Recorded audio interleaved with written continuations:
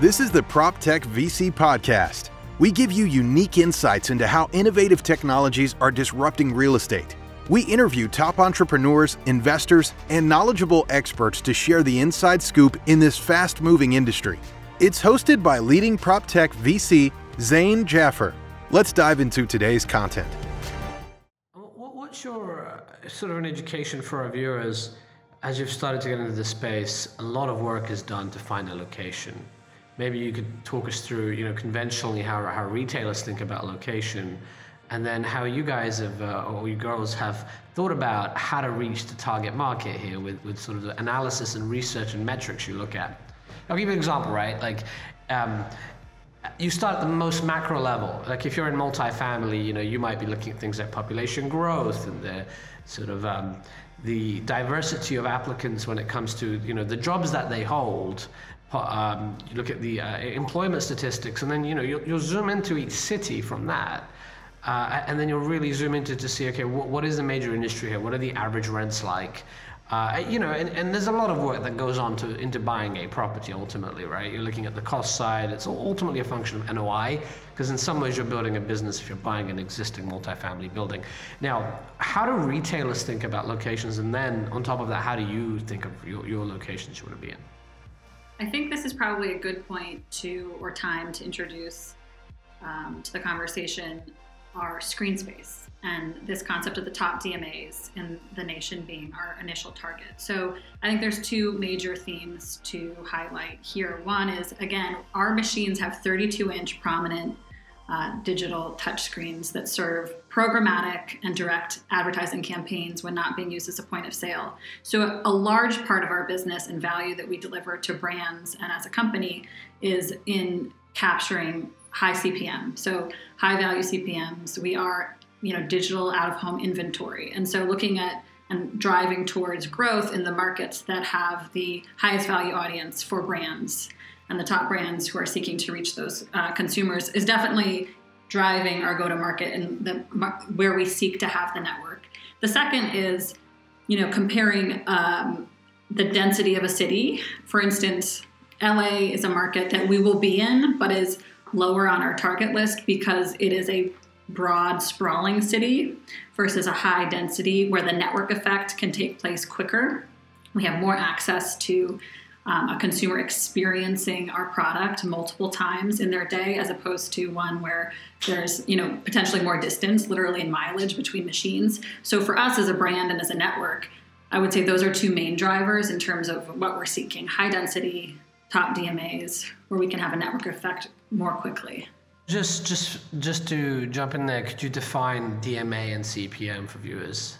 Yeah, so designated market area. So you're really looking at New York City, Chicago. It's basically, if you think of the top 20 largest cities in the United States, those are your top DMAs. And on the CPM side?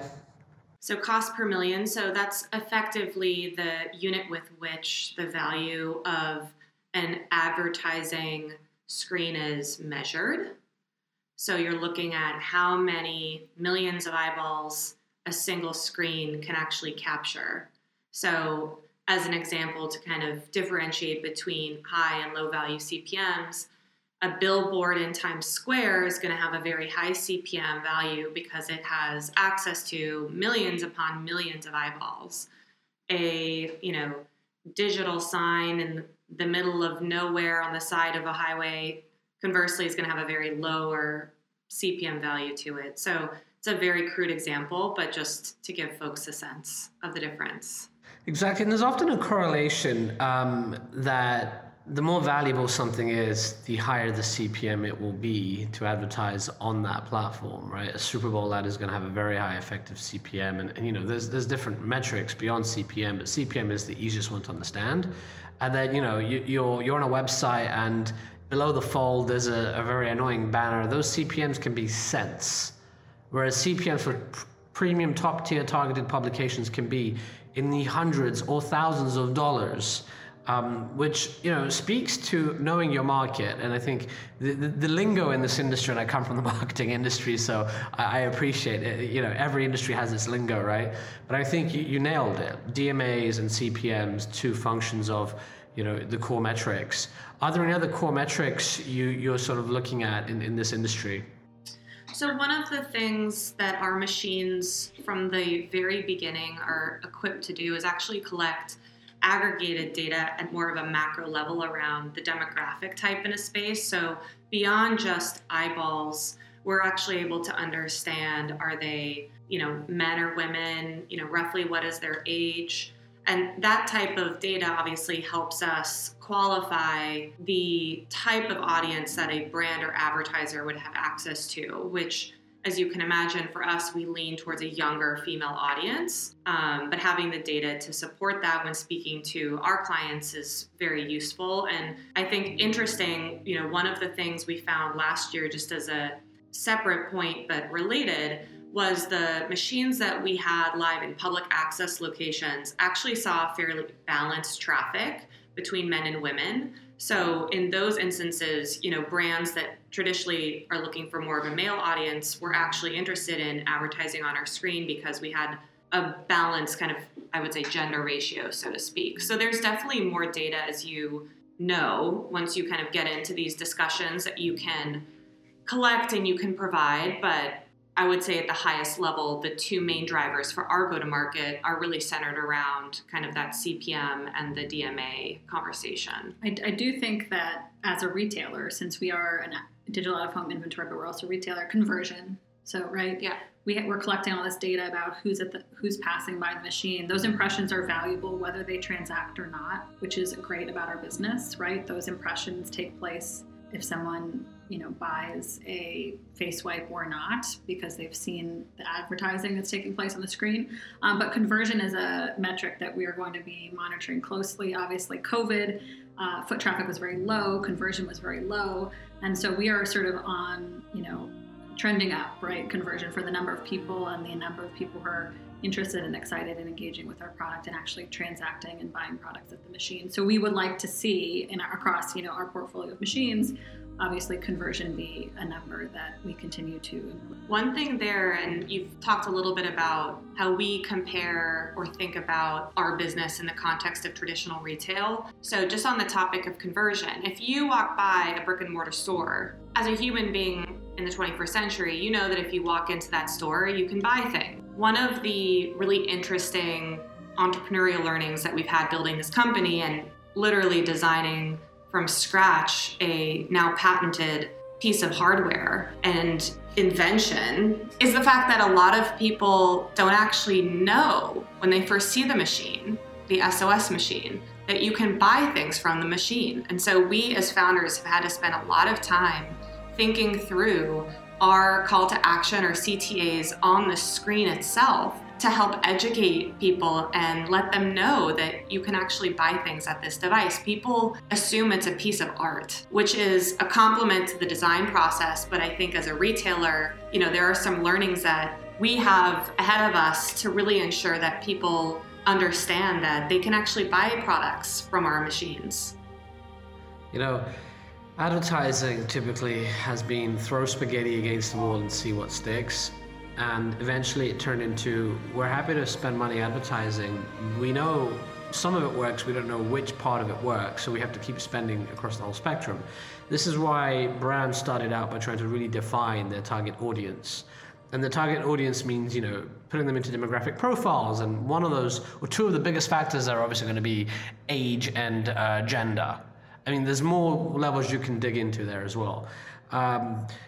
It's very hard, though. It's been traditionally very hard to capture that type of data. And if you can provide with certainty, and you might not be able to do it in traditional media. You might not be able to do it from a per impression basis or per user basis. But you can say, look, we had a sample of a panel, and in this sample of 100 people or 1,000 people, this is how many people match your demographic audience. And this is one way that advertisers can prioritize, and advertisers also tend to allocate higher CPMs. I mean, we define CPMs here as cost per thousand or cost per mil. So getting that data is going to be key to unlocking the brands. In your world, we're not even dealing with something like, I don't think we are, right? We're not dealing with something like cookies or a mobile app. They're walking by a screen. And the whole outdoor digital advertising space can be disrupted if you can prove who looked at it and who they were. How do you think about solving that demographic challenge? So I think if we go back to the founding story and where the business was born, and a peer, or I guess more than a peer, Captivate network, so the elevator advertising. You've probably all seen those screens in elevators. They have some static data that's very valuable, maybe some jokes, quotes, and they also have advertising. And I think the core of SOS being born in an office tower is that we have a very close read on exactly who's in that space, the firms, the corporations, the tenants, the gender breakdown. So we actually, basically use that premise in the Captivate model to say, like, we have as a starting point in many of these locations a very quantifiable, very valuable, some of the highest CPMs in the market for digital out of home base that we are building off of. And I think to the extent that, and this is a space that I think we'll see a lot of innovation and disruption, because digital out of home faces this challenge everywhere, right? How do you actually quantify the impression and value the impression?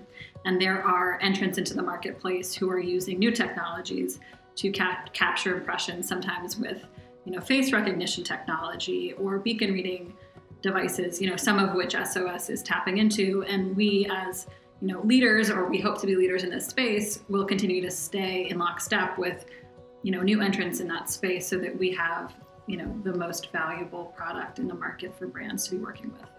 Let's talk about how to define your target audience. In particular, what does it take to build a company that targets women? You're both female founders. You've really nailed a problem that is not intuitive at all to men, and men tend to be in the position of investing decisions and even in real estate. Talk us through what it takes to build a company targeting women as an audience. So I definitely would agree it helps to be women. People assume we know a little bit about the problem that we're trying to solve. So we have some authority when we go into meetings with men about it. But I would say that over the last 4 years that we've been building this company, building relationships with these decision makers has really come down to having very honest discussions, and in some cases actually performing site walkthroughs and showing them what women face today when they're out of the home in a public bathroom.